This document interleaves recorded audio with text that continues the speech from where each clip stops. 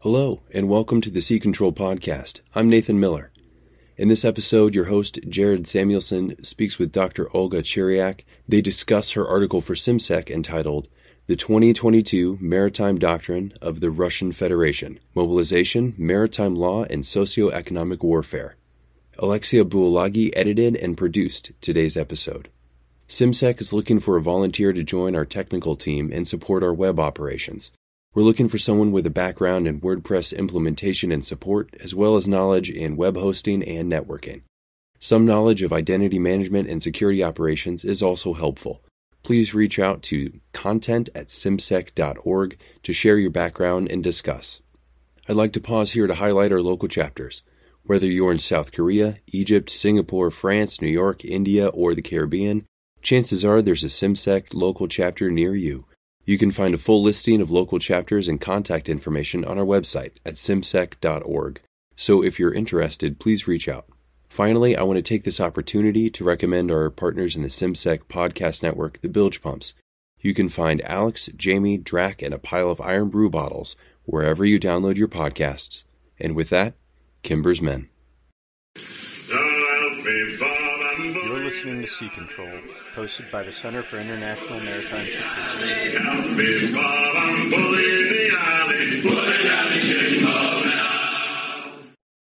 Aloha, shipmates, and welcome back aboard Sea Control. My guest today is Dr. Olga Chiriak, and we're going to be discussing her article for CIMSEC entitled The 2022 Maritime Doctrine of the Russian Federation, Mobilization, Maritime Law, and Socioeconomic Warfare. So, Olga, welcome. Could you start by telling the listeners a little bit more about yourself, please? Hello, Jared, and thank you for having me. I am a professor of political science and international relations. I'm also a researcher, and my work is situated at the intersection between psychology and security studies. So specifically, I study human decision-making, strategic decision-making, perception, and memory, especially in the maritime domain and special operations. And I'm associated with MEI's Frontier Europe Initiative in Washington, D.C., the Center for Strategic Studies in Bucharest, and JSOW. Well, thank you again for coming on. As a reminder to the listeners, all opinions are our own and not reflective of any institution with which we might be otherwise associated. So, Olga, we'll start a very broad question. What's the importance of the maritime domain to Russia? So that's a good question. And the short answer is the maritime domain is really important to the Russian Federation, but it's important in a very different sense than for the US. And here's what I mean by it. And actually, before I explain, allow me to, I think I'll just take a step back and put things into a broader, more nuanced global context. So the US is a maritime power. Nobody will dispute that, at least not too many. The U.S. is an Asian power. We did fight the Pacific War. We fought the Korean War in Vietnam. Our economic interests are very heavily weighted to Asia. And like Secretary Clinton said, we do live in the Pacific century. And overall, our foreign policy interests are closely tied to Asia and Australia, not to Europe, at least not anymore. U.S. is a European power, but the interest equilibrium, I think, tilted towards Asia. So finally, in this bigger picture, and I'll start with the bigger picture because that's what I focus on in my research, and I think it plays into absolutely all aspects of all domains, whether it's maritime, land, or air, or cyber.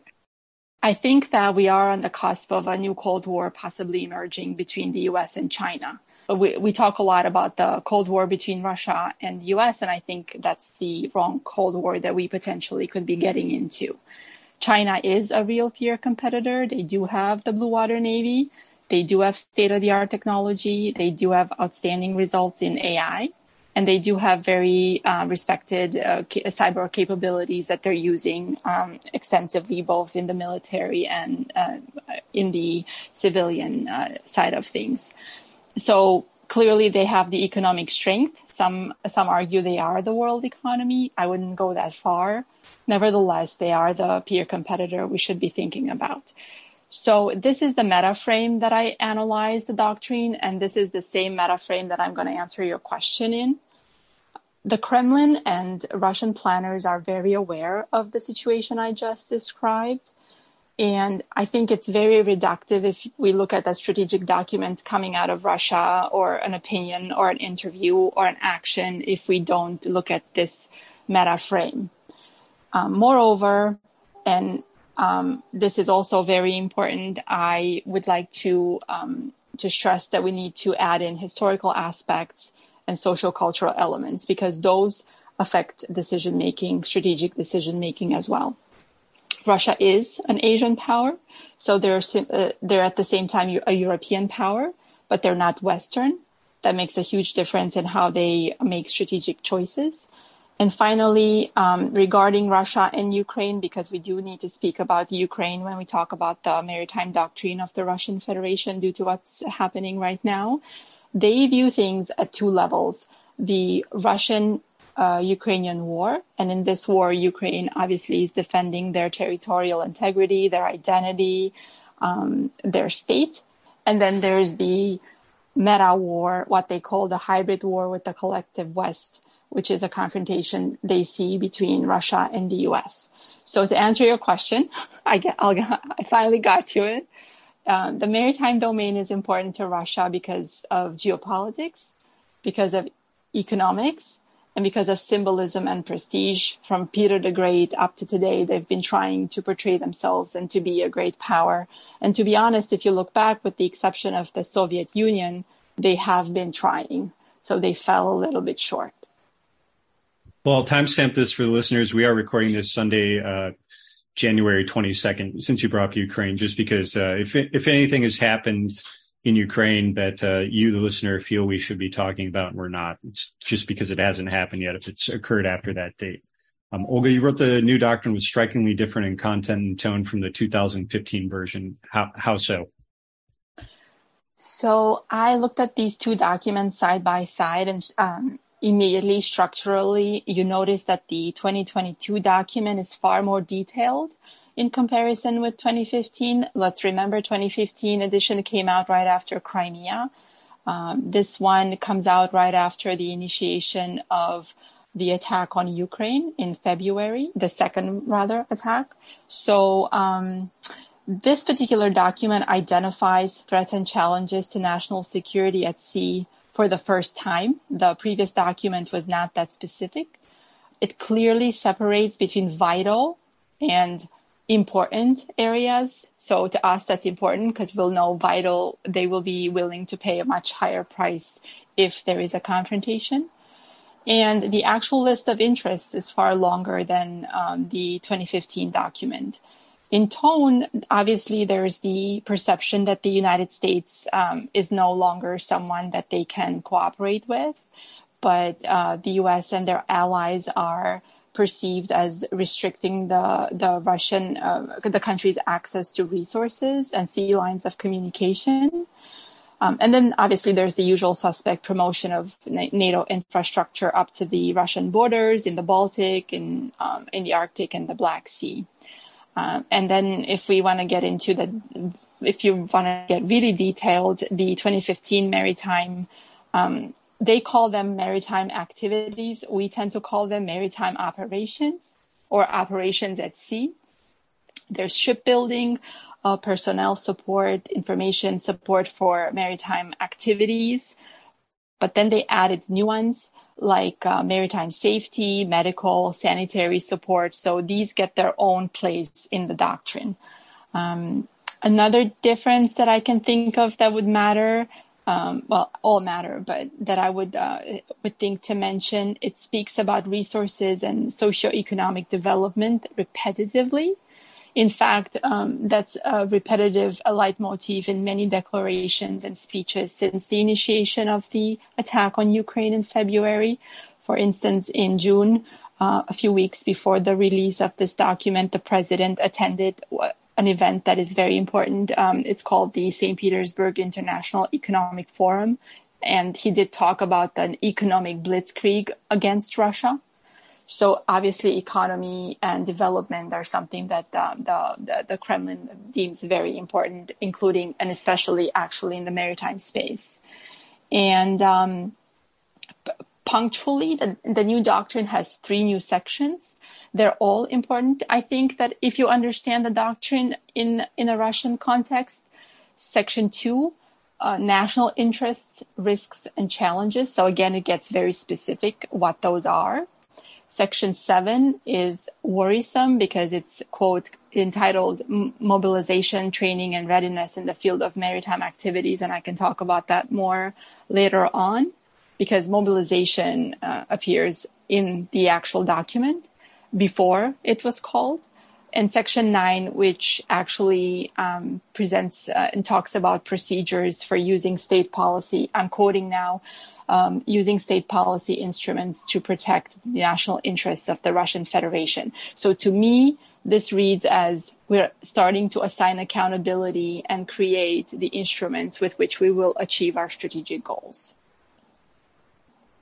Well, I'm going to ask a follow-up question that's not one that we discussed previously, and if you can't answer it, just let me know. But do you have any insight into the way these documents are created in Russia?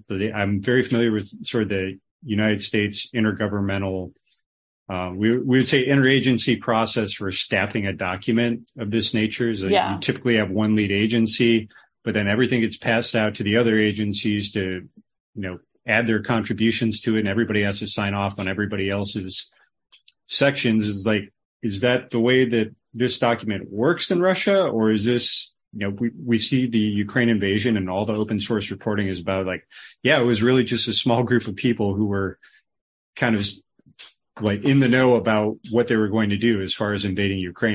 Is that the way they're also creating these quote unquote whole of government documents, or is this a more collaborative process across the Russian whole of government / does that Russian whole of government actually exist in the way that we think about it in the West? So I'm actually glad you've asked me this question because in my personal opinion, and I wouldn't call myself a Russian specialist, but I did spend the last 5 years studying and researching and conducting interviews with academia and people that could be familiar with this and have experience with this. There's a big misconception, I think, that these documents are just written. So let me step back. So the big decision, people were surprised by it because it looks like it did belong to one single person, the president of the Russian Federation. But the actual establishment, Russia, is a bureaucracy.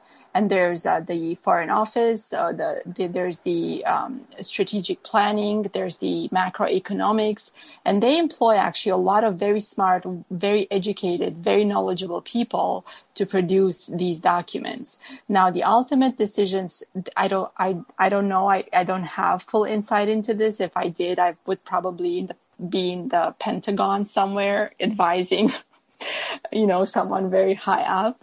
But from what I see, there is a bureaucracy that is very well prepared, and the actual bureaucracy does work a lot on signaling and what they think that the person above them expects from them. So it's not like in the US where we have these groups and this disclosure and interagency effort, and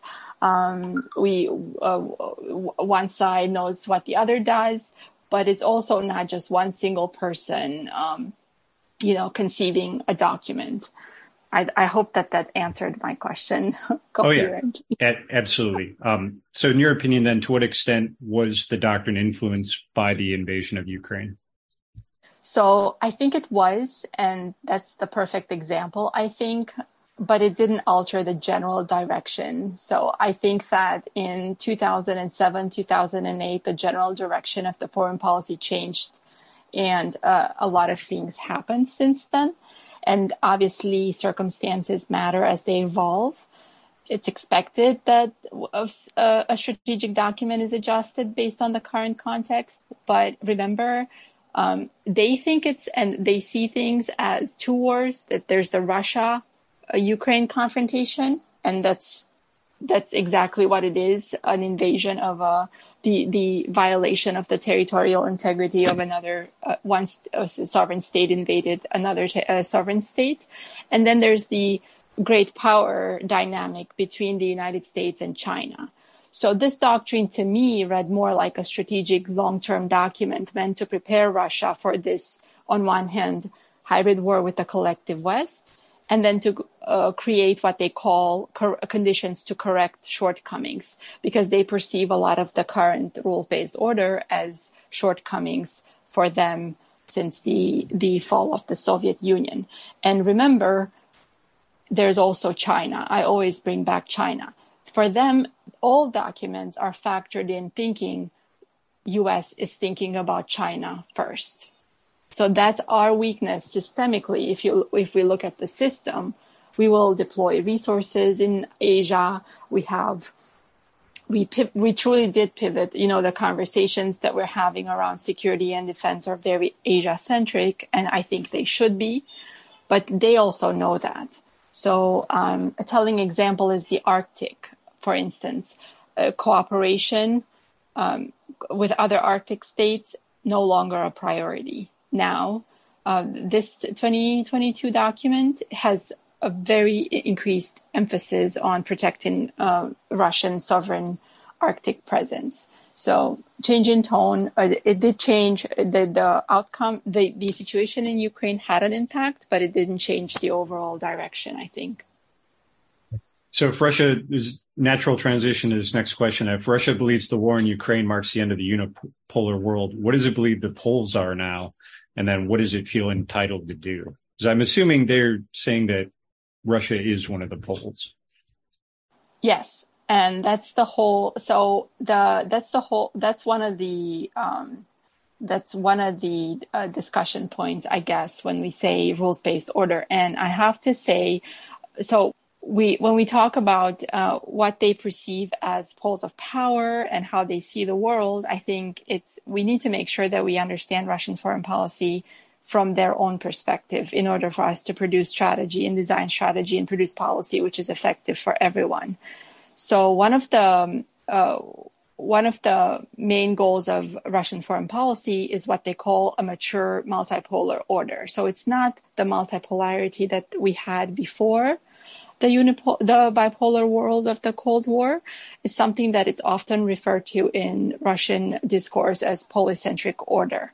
So there's the way I see it, and again, I'm not the ultimate expert. That's just my interpretation based on research that I've done. They see different poles of power, the US and China, undisputed poles of power, but also countries like India and Brazil matter. Of course they matter. All countries matter because that's multilateralism and multipolarity. But in their proposition to the world, it's not so much about just 2 or 3 poles of power, but about individual civilizations and clusters of civilizations. And I think this is all in flux. I don't think that they do have a set end game, to be honest. I think that they understand that they are in a weaker position, that they're definitely the junior power and not the Soviet Union. But we have to understand these nuances because in Ukraine, they will be willing to pay a much higher price than on the Asian side of Russia, most likely. I don't know. I would need to look at intelligence information and to call this. But it's very important to understand all of these concepts that they come up with and what they actually mean when they build these words. Now, a lot of your article focused on the socioeconomic aspects of the doctrine. Can you explain what those are?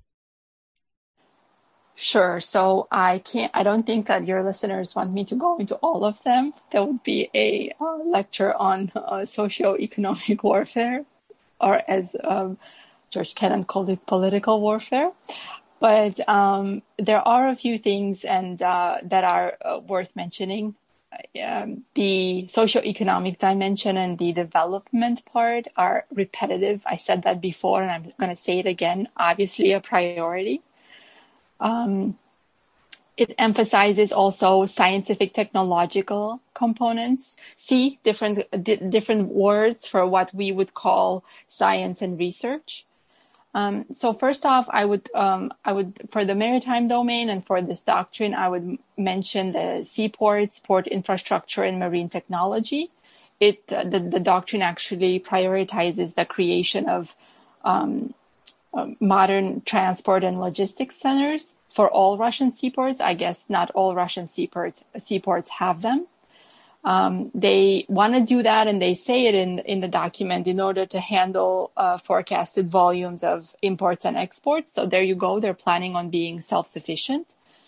High strategic performance is allotted to developing offshore pipeline systems, and that is actually given its own place in the doctrine for transportation of hydrocarbons. Obviously, we know why. The Russian economy is very research centric, resource centric.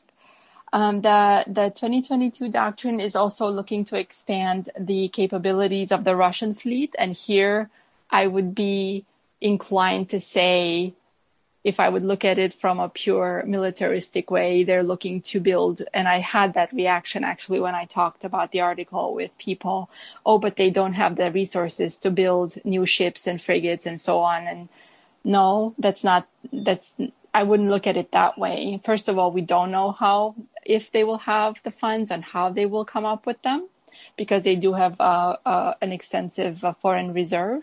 And second, it's not just about the naval shipbuilding. It also includes commercial shipping, fishing, research, and what they call specialized fleets, which include icebreaking, emergency rescue, environmental protection, everything that is tied to the maritime. So they look at the maritime domain in a very holistic way. Section 7 is the big socioeconomic aspect that I was taken back by, because it speaks about the mobilization and training and readiness of people, and preparing regular ships to be taken over and to transfer command and control to the armed forces if there's an immediate threat or aggression. We don't know who will decide what that aggression looks like or what that would be. So again, a little bit of gray there. And one thing that they focus on is also internal. They're looking to manage the differences between the more developed part of Russia and the Russian Far East. One thing that I can say is that I wrote this article right when the doctrine came out. I knew that Western analysis will focus on NATO and on shipbuilding and on our Navy. And something told me, write this, because someone has to put it into the bigger scheme of things, into the bigger frame. And I remember thinking, wow, mobilization comes up quite a lot. And we all know what happened after that. So again, their documents are not, they're responsive to what's happening, but they're not a product of what's happening on the ground. How does the doctrine approach the rules-based order at sea? So I tried to talk about that as well in my article. The rules-based order, I like that concept a lot. That's one of those things that we use very, very much in our day-to-day analysis, but I couldn't really find a set agreed upon definition. So when people read my article, and when I wrote the article, I tried to write it from a Russian perspective. So when Russia says rules-based order, they usually mean U.S.-led international order, which is basically, they see it as a hybrid between the institutions that were built after the end of World War II, like the United Nations or Bretton Woods system, and then Cold War-like institutions like NATO and the European Union. So another component to this U.S.-led international order are the actual laws, including maritime law and the norms. And the hypothesis that I found that they propose to the rest of the world is that Western values and our own liberal attitudes, we were just talking about California and the U.S., they think that these values and this attitude towards life and economy and people are now so embedded in the system that they have become part of this actual substance of international law. So their approach is to it's like a three-pronged proposition to the world. First, they challenge the legitimacy of U.S. leadership, because remember, the goal is to dilute U.S. influence across the world. The second thing that I found is mentioned a lot is the equity of this order, how they position it, the West and the rest. They're not the first ones. I remember the president of Turkey, Mr. Erdogan, spoke at the United Nations a few years back, and he had a speech where he said the world is greater than five. He was referencing, the way that decisions are reached in the security context, and a lot of the world actually agrees with that. And then there's the actual rules, and this is where it gets very specific in the maritime domain. I talked about Crimea and the cases at the ICJ in The Hague and the International Tribunal for the Law of the Sea in Hamburg. And then there's the dispute that's on the roll in Stockholm. But it's not just that. They mentioned UNCLOS and Article 76 and the Arctic. So it's a really, really complex discussion and rather dangerous because it could change quite a lot of things. And when we talk about it and we read their interpretation, I think a good example is the Black Sea. In the Black Sea, we have Montreux, we have the Convention on the Law of the Straits, which was previous to World War II. That was respected. There's no discussion around that. But then UNCLOS and the exclusive economic zones and all of these things have switched and became completely fluid once the invasion of Crimea happened. So all of these, I think these three elements we need to keep in mind when we think about going forward in engaging Russia and interpreting how they see us, the rules-based order. Well, then one final question for you, or questions, is that how do you think NATO should respond to this document? Should they respond to it, or how should NATO interpret this document? So as far as a direct response, I don't know that would be necessary because, I'm pretty practical and I think really what would that do, But I do think that NATO should think about it from a strategic point of view. And just a couple of things that I hope that NATO keeps in mind is, one, that things do matter, that the perspectives do matter. And it's important to understand how Russia and some non-aligned states see NATO widely as a instrument of power influence of the United States.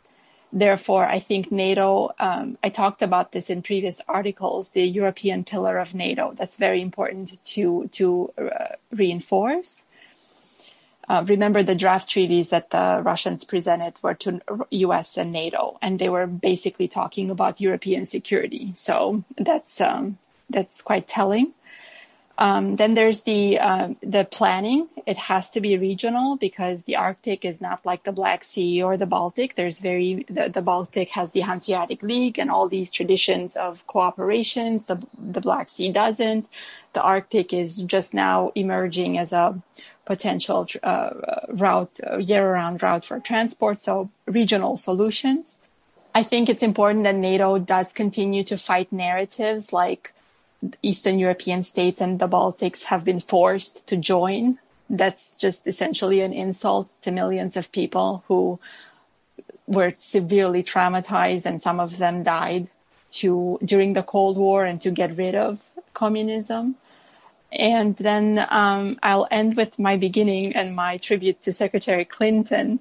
We are in the Pacific century, so we have to keep that in mind. NATO is collective defense of the transatlantic community, but we need to think of what that looks like in the bigger picture of Asia, Australia, Japan, all of our others, allies and partners.